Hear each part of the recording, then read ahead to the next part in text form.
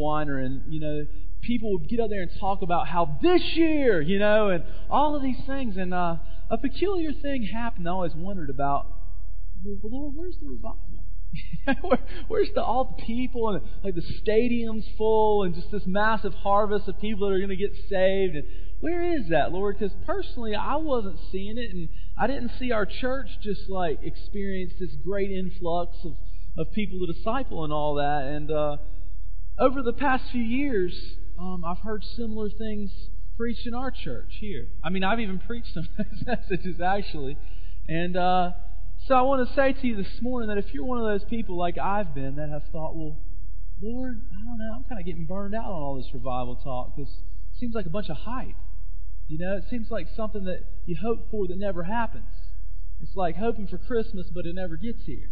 And I just want to encourage you this morning that if you read the New Testament, there's oftentimes places where Paul seems to talk about the return of Christ as if it's going to happen the next day, or in the next few weeks, or certainly by the end of their lifetime, And so, obviously, Christ did not return for the second time during their lifetime. But the message is still the same, to prepare the way. Prepare the way for the coming of the Lord. And, we've heard some pretty substantial prophetic voices in the church this year preach this message, like Dutch Sheets. We shared this at the beginning in January. He had this really profound message, and a big part of that was a great revival that's going to happen. I've heard Bob Jones talk about this, and Bob is, known for really having some tremendous visitations with the Lord and just some tremendous things. And, I've heard him and others talk about literally athletic stadiums not being large enough to contain stuff, that God's going to do. I've heard him talk about there being 3 really major epicenters of this revival that are going to occur in this nation. And a lot of those tend to imply that the Charlotte metro area is could be one of those areas. We'll proclaim that for Raleigh-Durham as well, bro. But anyway, that the Lord is really going to move. And so it's like, I'm just going to be honest with you.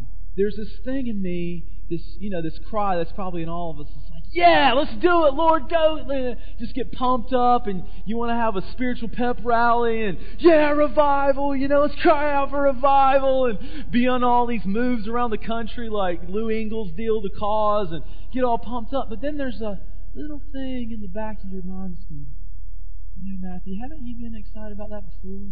What happened then?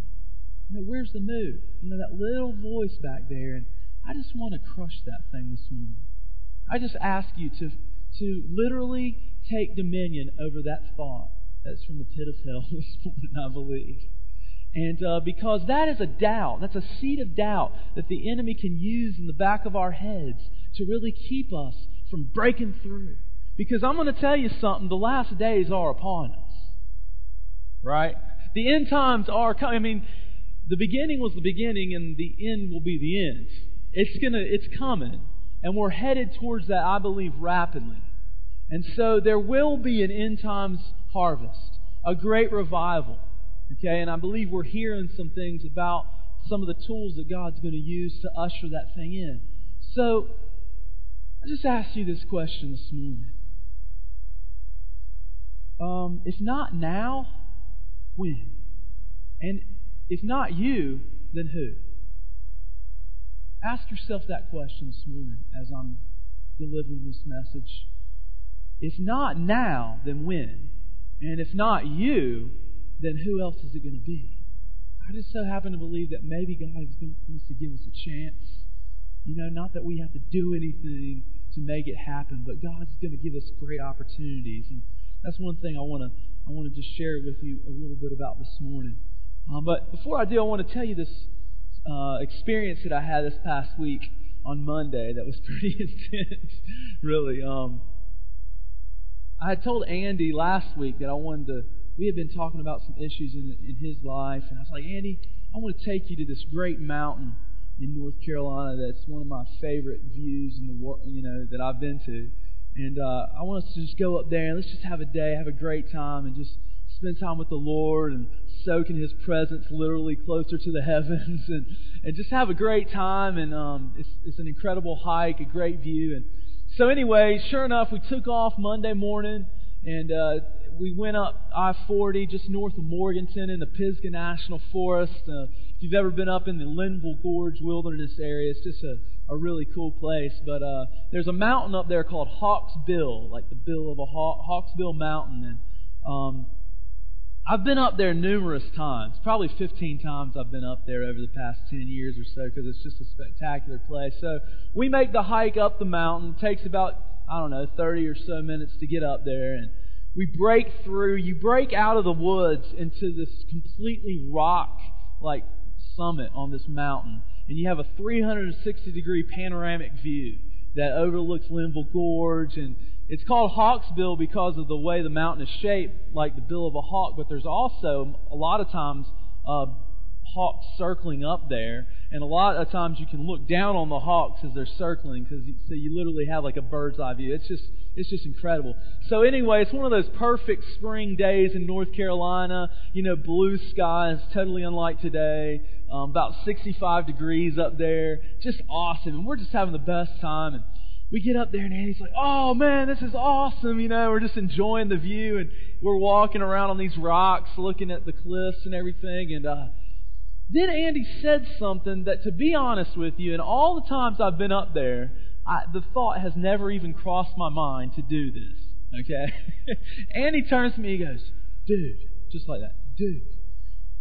He looks at the gorge, he goes, "We got to go down there." And I'm like, "Andy, do you know how far that is?" He's like, "Oh, dude, it's not that far. It's probably like, 2 miles or something. We can get down there in no time." And for some unbeknownst reason to me, still to this day, I looked at him and said, "Let's do it." So we take off like two 10-year-old kids on an adventure trekking through the woods. And we get back down kind of the path to the final ascent of the mountain that we were on. And there's a little crossroads there where 3 different paths go off in a different way. I said, "Andy, I bet if we take this path here, we'll go right along the base of that cliff that we were just on top of, and we can kind of just follow that down into the gorge." He's like, "Yeah, sounds good." So we take off down. Sure enough, that path went right along these sheer rock cliffs here. It was just awesome. We're just looking at these cliffs as we're hiking along, just having a blast. And but then all of a sudden, the path ran out. And there was no more trail or anything. And so we're just standing there looking at this slope like this, and and we're like, "Okay, well, it looks like pretty open woods. Let's go for it. We'll make our own way." So we're literally like trailblazing down the side of this mountain, climbing over rocks and down trees and all these limbs and all this stuff. And Andy's going down there like a mountain goat, just like crazy. And I'm kind of like, "Oh, my legs don't fail me now." All I could think of the whole time was, this is great now, but what about when we go back up? Kind of look behind you. And so anyway, we had hiked about probably 45 minutes. And I started to get a little concerned. I'd heard stories of people getting lost in the Linville Gorge wilderness. People had told me, it's a cool place, but make sure you got a guide, somebody that knows where they're going, and because it's wilderness. I mean, you can get lost there. And so I was having these, news headlines flashing through, local pastors lost in the woods or something, And so we take off down there. I actually had a compass with me. I'm checking the direction, make sure I know how to get back, all this stuff. And I'm like, "Andy, I don't know, man. We've been going quite a while." He's like, "No, we can't turn around now." He's like, "We're almost there, Matthew. We've almost reached the prize. We're going to get there. There's going to be an awesome river down there. I'm going to go swimming. It's going to be great. Don't turn back now. But if you want to," I was like, "Nah, let's just keep going." So sure enough, we press on through, digging our way through the woods, and we come to this rhododendron, it's a common plant up there in the mountains, this rhododendron thicket. And it's such a thick overgrowth of rhododendron, there seemed to be no way to get through it. So Andy's like, "Man, I don't know what we're going to do from here." And I was like, "Well, there's a little opening right there. Let's just kind of push our way through." So sure enough, we're like climbing our way. We're like, where's our machete when we need it? We're like hacking our way through this thicket. And lo and behold, it really wasn't very wide. It wasn't very thick. We got through it pretty easily compared to what we thought it could have been. And then at that point, we heard the river. Have you ever been hiking somewhere you hear the roar of like whitewater? The river, so we're pumped. Let's keep going. So we press on, and sure enough, a few minutes later, after about an hour and 15 minutes, there's this incredible river down there in the basin of this ravine, this gorge. It's got like white water, and we're jumping around on the rocks, and Andy's ripping his shirt and his shoes and socks off and sticks his foot in the water, and that was as far as he got. He's like, "Oh, I'm not going swimming in that." It was like probably 40-degree water, but we had a great time, and we hung out for a while, and then we had to go back. It took us 2 hours to hike back up the side of that mountain and get back to the landing where we started from. But then we drove into Morganton and got some nice steak dinner and, oohed and awed over our accomplishment and the thrill of actually getting there and back in one piece. But it was a tremendous experience, and it kind of blew my whole vision for what the day was going to be, because Andy's just not kind of a sit still and seek God kind of guy. He's like got to be doing something, and I always like to just go out there and hang out and watch the birds, look at the sky, and hear the Lord, but instead we were active the whole time in much pain. My legs are still aching today from last Monday, but the Lord showed me that, and the whole time I was kind of asking the Lord, I was like, okay, God, I know there's got to be you must be speaking to me about something here. What is it? What are you trying to say? And one of the things that I've gotten personally from a lot of Byron's messages and a lot of the words and stuff that we've heard is that in order to live in the supernatural, in order to live from heavenly places, one of the real key ways to do that is to pay attention to the ordinary things that are going on around you. Because a lot of times, the ordinary are just not quite as ordinary as we might think. I don't know if you've ever noticed that. For example, we might just think, well, the way to hear God is through the still small voice, which is very true. But at the same time, sometimes God's trying to get our attention through ordinary circumstances or situations or signs or whatever. He's trying to speak to us. So I want to submit to you, here's what I felt like the Lord was showing me like 3 or 4 days after we went on this little journey. I felt like it was a prophetic journey in a sense, and at the risk of sounding a little too trippy to you, I feel like it was this. The Lord showed me that Andy and I went on this trip, this journey, kind of as a representation of River Life, being a couple of the pastors in the church. And as we were making our way down the mountain, we were having to literally make our own trail because there wasn't a trail. And if you've been around here for a while, over the past couple of years it's kind of felt that way for us spiritually and physically. 2 services and changed our name 2 years ago and all this stuff. We've often felt like, we're in new territory now. This doesn't feel quite the way it did, and a little uncomfortable at times. And so that was a part of it that he gave me the analogy for with this. And then right as we were about to reach our prize, the final destination of the river, we hit the obstacle. And the obstacle, of course, was the rhododendron thicket. And I felt like the Lord was saying that as a church, as we press down this path that He's taken us, we're going to hit what seem to be some large obstacles to overcome. But if we will press through, we'll get to where we're trying to get to. And where we're trying to get to, we renamed our church prophetically River Life. And we made it to the river. And the Lord is going to get us to that place of jumping in the river, of resting in the river, of swimming in the river. That whole thing about the river from Scripture. I'm not going to go on about that. And then as we were coming back up the mountain, this large, we're not sure exactly what it was because we didn't get a good look at it, but a large bird flew overhead, like, in between the sun and us, where it made this huge shadow. I was like, whoa, what was that? I don't know if it was a golden eagle or, there's some big birds up in those neck of the woods. But the Lord said, when you soar in heavenly places, I give you the top-down perspective. And when those obstacles come, you can see from there that they're not as large as they look on the ground.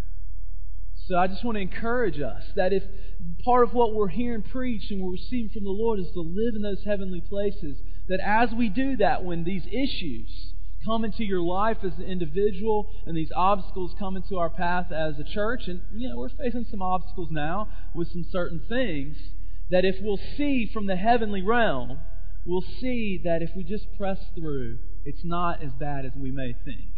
Okay, so I just want to encourage you in that, and I believe that that will be true. So, as far as this coming revival goes, I feel like the Lord was speaking to me recently, and I was reading a book. It's actually an autobiography by this guy named Todd Bentley. And I don't know, you may be familiar with Todd, but he's a guy about my age. And what really just spoke to me personally was we got saved right at almost the same month, in 1993. And it's just an amazing story. I mean, you name it, he did it. He was one of those kids that you see maybe on a street corner somewhere, all strung out and just thinking in the back of your mind, okay, Lord, I know you can reach people, but not that guy, And to make a long story short about his life, he now has a worldwide healing ministry, and it's just incredible how the Lord has used him. But there's one little paragraph I wanted to read to you because it kind of leads in to the point that I really wanted to make. And in this paragraph, he's talking about the spirit of Elijah and Moses. Okay. Hold on, guys. Mom's almost done. So in here he talks about in Matthew 17, on the Mount of Transfiguration, the Father sent Moses and Elijah as a prophetic fulfillment and to show that Jesus was who He said He was. And he says, I believe as we near the second coming of Christ, God will again confirm the church as His voice in the land. He will do this by bringing the spirit and power of Moses and Elijah upon His end-time army, to release forerunners, to prepare the way of the Lord and to prepare the nations for God. He quotes the scripture from Malachi, and then he says, it'll be a movement of the prophetic power evangelism and healing that will turn the nations to God. I guess we're going to have a little worship here. We didn't know it, but some nations will turn to God even in a single day. He's prophesying. That hour is at hand, and you need to reach out for this. The supernatural needs to be natural in our lives. It shouldn't be rare in the body of Christ. I believe that those who are hungry to have an encounter with the Holy Spirit will be filled. It's not about who you are or your righteousness.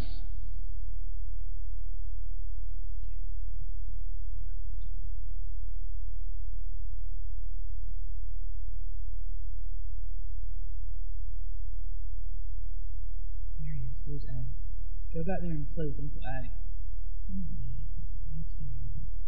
This is kind of awkward, but you probably know. Yeah, it's all part of the message. This was planned, and it's an illustration. Actually, it might be, man. You never know. What's the Lord trying to say? But bless you, Gaby. We'll play later. The hour is at hand, and you need to reach out for this. I believe that those who are hungry to have an encounter with the Holy Spirit will be filled. It's not about who you are. This is important. Hear this. Think about Moses. It's not about who you are, your righteousness. It's not about your ability. It's about your availability. It's about the time we live in and a mighty God who has chosen to work through weak human vessels. Zephaniah says the Spirit and the anointing have the power and the wisdom. Not by might, not by power, but by my Spirit, says the Lord. And what really stood out to me was this thing about Moses. Personally, I've always really enjoyed the biography of Moses in the book of Exodus. I think he's a pretty cool guy. It makes for an interesting reading and study and spiritual applications. I love hearing people preach about Moses. We hear a lot in the church today about Elijah. The spirit of Elijah, the forerunner spirit. There's a website called the Elijah List that probably some of you read. And so all this stuff about Elijah. But I'm like, Lord, how does Moses, he was on the mount with Elijah during the Transfiguration. How does the spirit of Moses fit into this? And how can we get in on that? And there was a few things that he showed me there, and that's what I just want to share with you real briefly now. First of all, I was thinking this, and these first 2 points just kind of lay the groundwork for where I want to go with this. Satan tried to kill Moses' generation through Pharaoh, just as I believe the numbers are somewhere around 40 million of people of my generation, born after 73, I was born in 74, have been thrown into the river of convenience in the abortion holocaust that we've all had the horror of being a part of. Moses' generation had a tremendous destiny of deliverance upon it.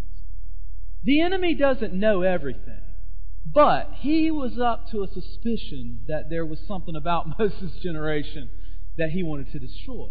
And so, as you know the story probably, the Pharaoh told them to kill the babies, the midwives to kill the baby boys, and then when they didn't do that, he said, all right, throw them in the Nile River, and so on and so forth. And then, Moses was miraculously delivered from that and set apart and all of that. And now our generation, I believe, one of the reasons, because the Bible says He works all things together for good. Even though 40 million innocent people have been slaughtered, it's amazing that God can use that somehow, right? And what He's using that for is to say, what the enemy has tried to steal, he will steal no longer. My generation is going to be the end times generation. We're going to rise up. We're going to see the kingdom of God come in an unprecedented move of the Holy Spirit that will come with power, with healings, deliverance, and prophetic ministry that I think we're being trained for right now. I think that's why there's been such an emphasis on the apostolic and the prophetic in the church. And now, in our church, if you haven't been here, the Lord's really been speaking to us about healing and how, Jesus sent out His disciples and just told every ordinary Christian, you should be raising the dead, healing the sick, casting out demons, preaching the gospel of the kingdom. Todd Bentley's story is, hey, I didn't know any better. I'd never been to church. I got saved, read the Bible, and believed it. I just went out and started doing it. Now, for us church folks like me who've grown up in the church, that's a little bit a paradigm that I don't quite understand. Because, our religious spirit, we kind of push that stuff aside and say, well, the Bible didn't really mean that. Jesus didn't really mean for you to raise the dead. Well, what do you mean it didn't mean for me to raise the dead? I mean, it's in here, right? I can't, my theology can't sweep that aside. Even though if we were all honest, to one degree or the other, we've had to sweep it aside because our everyday lives have not quite fit that paradigm. Now, I don't say that to say shame on us or whatever, but I want to encourage us that I believe the Lord is going to bring us into a season to where if you want to, you don't have to, the Lord will give us an opportunity to see miraculous things happen on a regular basis. Anybody want to be a part of that? I kind of would like to, if the Lord will let me. So, if you're like me, hey, we don't have to get all hyped up about it, but just say, let it be, Lord. Amen. Lord, let it happen. But show us how you need to change our thinking from this direction to this direction in order that we can go in a new way that maybe has been holding us back. Because sometimes I think, well, if I keep going and believing the way I've been going, I don't know if I'm going to quite get there. Maybe there's just a few adjustments that need to be made. So that was one comparison I saw about Moses' generation. Ours. The second one was, that Moses was adopted as royalty, adopted by the Pharaoh's daughter and grew up in that house. But then he was hunted down as a murderer and totally rejected. He had to run away and flee to a whole other nation or a whole other group of people. And similarly to us, the Bible says in 1 Peter that we're a chosen people. We're a royal priesthood, a holy nation. That's who we are. We have been adopted into the family of God. We have a kingdom of God spiritual DNA that is a part of us. And but the world doesn't like it. So just like Moses was rejected, sometimes we can be rejected by the spirit of the age. If not physically by people, by that spirit that wants to reject us and hinder us. The third thing I saw was that Moses had to go through a waiting/preparation period. You have to imagine that Moses, when he went to hang out with the Midianites and he ended up marrying the guy's daughter and shepherding, hanging out with sheep and all of that, he might have been pretty discouraged. I think I would be if I was him. Here he was in this prestigious position. He probably at times maybe thought in Egypt, man, I see how God's doing this. He's brought me miraculously into this royal family. And then, Joseph, kind of like Joseph maybe, he thought, well, I'm going to get into somehow a position of authority and God's going to... No, it happened the opposite. How many people have had dreams about how God was going to do stuff in your life and then the opposite happened? You're like, wait a second, Lord, that doesn't quite seem like the way we had it planned. But the Lord had a different plan for Moses. It was a plan of waiting. I believe, you can correct me if I'm wrong, I think he was there for 40 years, wasn't he, with the Midianites. 40 years? That's a long time, man. Can you imagine just sitting there for 40 years, questioning yourself, not knowing what your place is? And, which, by the way, Byron, I noticed also he was a shepherd during that time, which spiritually is like a pastor. The Lord was training him to pastor people by pastoring sheep. So he was hanging out there getting a physical preparation for, I'm sure leading those Israelites after the Exodus through the wilderness seemed like herding cats rather than sheep at times. But he was being prepared. And I just want to encourage you to look for a season of waiting in your life.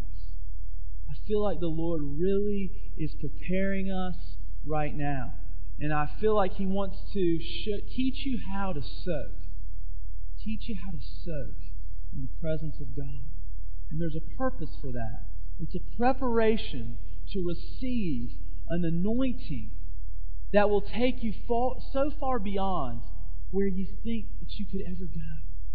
And I'm really serious about that. Okay, because, for example, you take my friend Jeremy here. Jeremy is a great guy, and I know he knows that God has tremendous potential on him.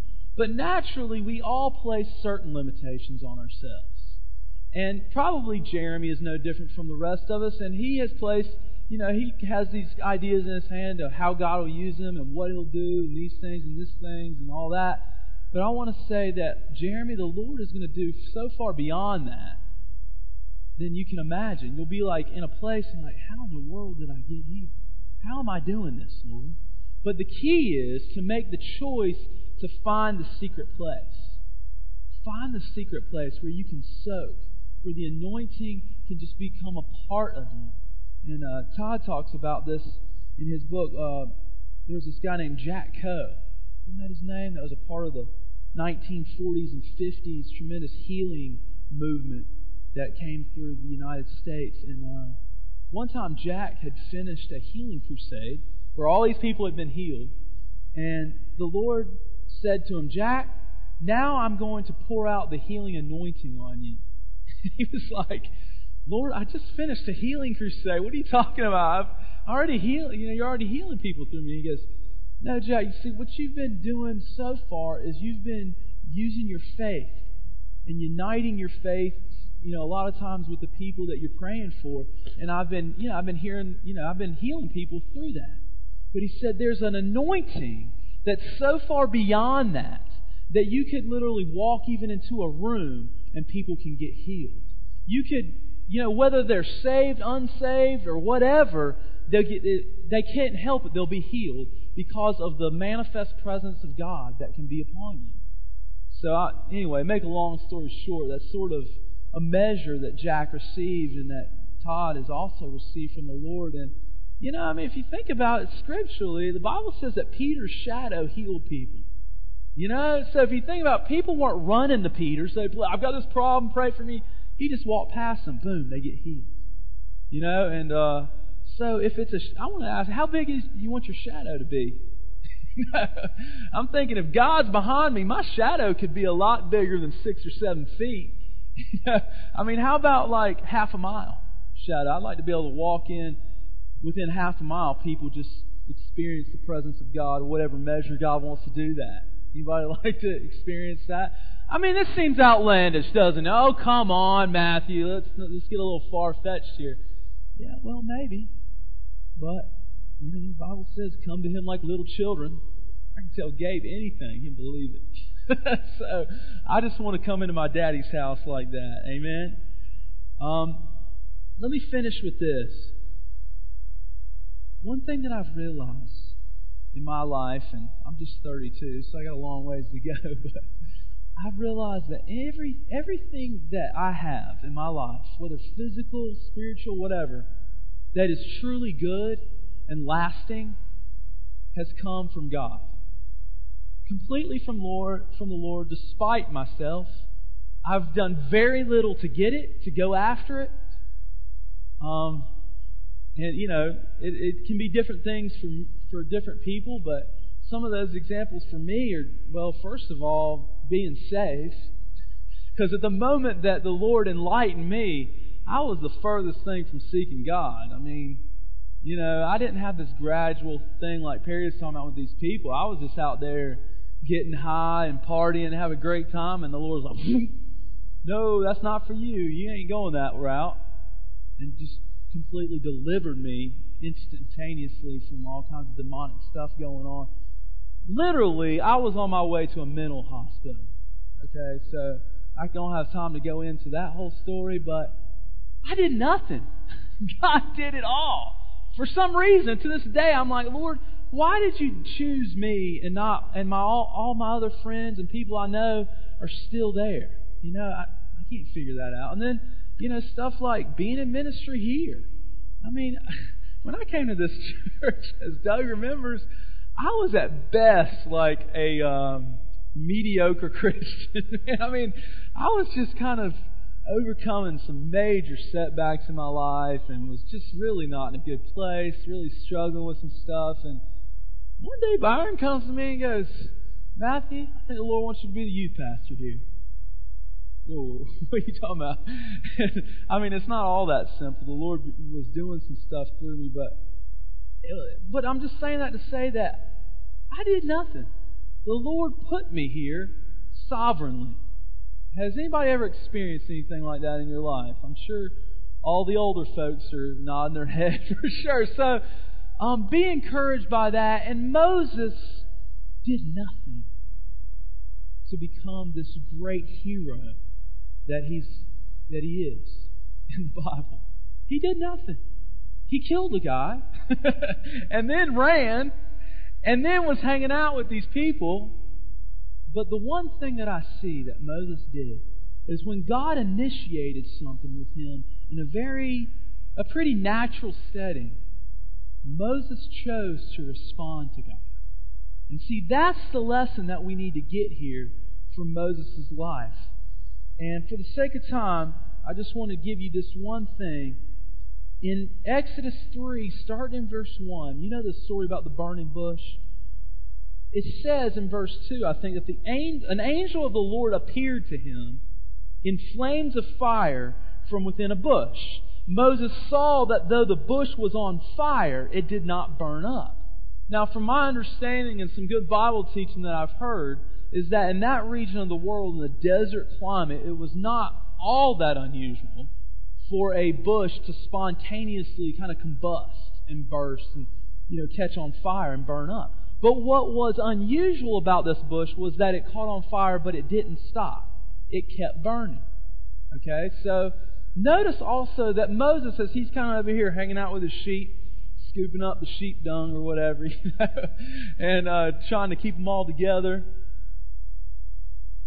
The Lord did not call to Moses from this burning bush and say, Moses, look over here, I'm burning in a bush, come over here, Moses. No, Moses saw something unusual in this somewhat ordinary situation. He looked and he's like, look there's a spontaneously combusting bush, it's burning up. Yep, sure enough, alright. Getting back to, wait a second, that thing's still burning? That bush isn't that big. And listen to what the Bible says. In verse 4, it says, when the Lord saw... in verse 3 he says, I'll go over there and see this strange sight. And so, why the bush does not burn up? And then it says in verse 4, when the Lord saw that he had gone over to look, then God called to him from within the bush, Moses, Moses! And you know the rest of the story. He unfolds what the plan will be. So you see, he's in this situation. He sees a very ordinary thing. He sees that there's something extraordinary about it. He goes over here to check it out, and sure enough, that's when the Lord speaks to him. and reveal something to me. So, remember what I was saying about the Lord showing me that His voice often comes in what we think are just ordinary things, and we can very easily brush aside and like, just a bush burning. Let's move on. I got water to get my sheep to. You understand what I'm saying? Really get that in your spirit this morning. Look for those opportunities when God's trying to speak to you. Now, if you're like me, I've gotten a little turned off at times by people I've known who have gotten a little trippy on it. You know, as they see any series of numbers and they're like, oh, this means like, these numbers mean this and da-da-da-da. I'm like, dude, maybe it's just some numbers. I mean, why you got to get so, weirded out about it or something? But remember that an abuse of something of God doesn't mean that it's not legitimately a way that God works, right? Okay, so just because people may take things and get a little in the flesh about stuff doesn't mean that God doesn't want to speak to you and I in that way. So if you're like me and you've kind of had those little seeds of doubt about all that, I'm just asking you this morning to change your mind about that. Byron's been talking about repent, change your thinking, and begin to look for God to speak to you. Especially if you're a person who feels like, no, the Lord never speaks to me.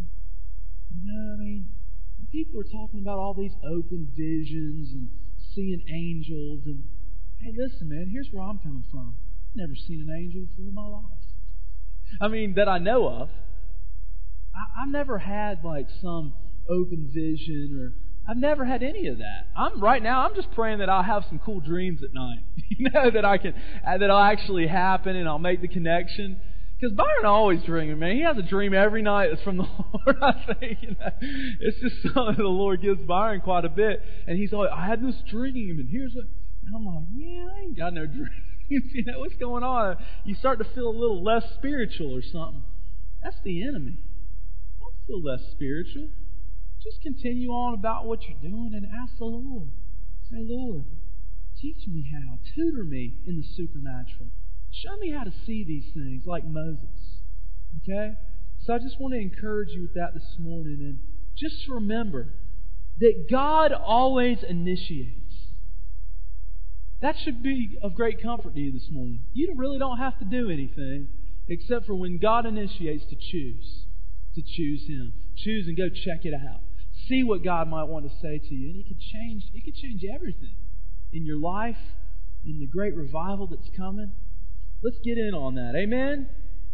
Anybody with me this morning? I got a lot here, but I'm going to save that. Maybe Byron will let me do a part 2. So, I'll tell you what. Here's how we'll end this morning. Just very simple, okay? I'm not going to ask you to come up or whatever, but if you feel like, all this talk about the supernatural and living in heavenly places and all this, if you feel like you really like for the Lord to teach you about how to practically live there, I want you to just stand up and we're just going to pray a simple prayer. Probably no lightning from heaven is going to strike us. I say probably, it could. There's probably not going to be this dark cloud that descends in the room, even though I'm open to that. You may not fall down, but you know what? It's the simple things. The simple childlike prayers of faith that I just happen to believe God can really come in on. But after we pray this prayer, change your mind about it. Walk out of this building this morning and throughout the week, look for the supernatural. Okay? I just challenge you, look for it. Give it 1 week at least. So Lord, here we are this morning. And we just proclaim to you, God, that if you're doing it, we want to be a part of it. If you're saying it, we want to hear it. If you're doing it in front of us, we want to see it. Lord, and I pray right now that you would grant us the gift of spiritual eyes and spiritual ears. It's just that, to hear what the Holy Spirit is saying, Lord, that we would not miss the day of our visitation. That when revival comes, Lord, we wouldn't miss it because we can't see what in the world you're doing. Lord, I pray that the spirit of Moses would be our portion. We ask you for that right now by faith, Lord. We take hold of it, we reach into the heavenlies and we pull it down. That, Lord, we as your children and as your people possess every part of your kingdom that anybody else has or has had in the past, Lord. And we just thank You for it. We thank You for encouraging us with it this morning, Lord. And everybody agrees. Amen.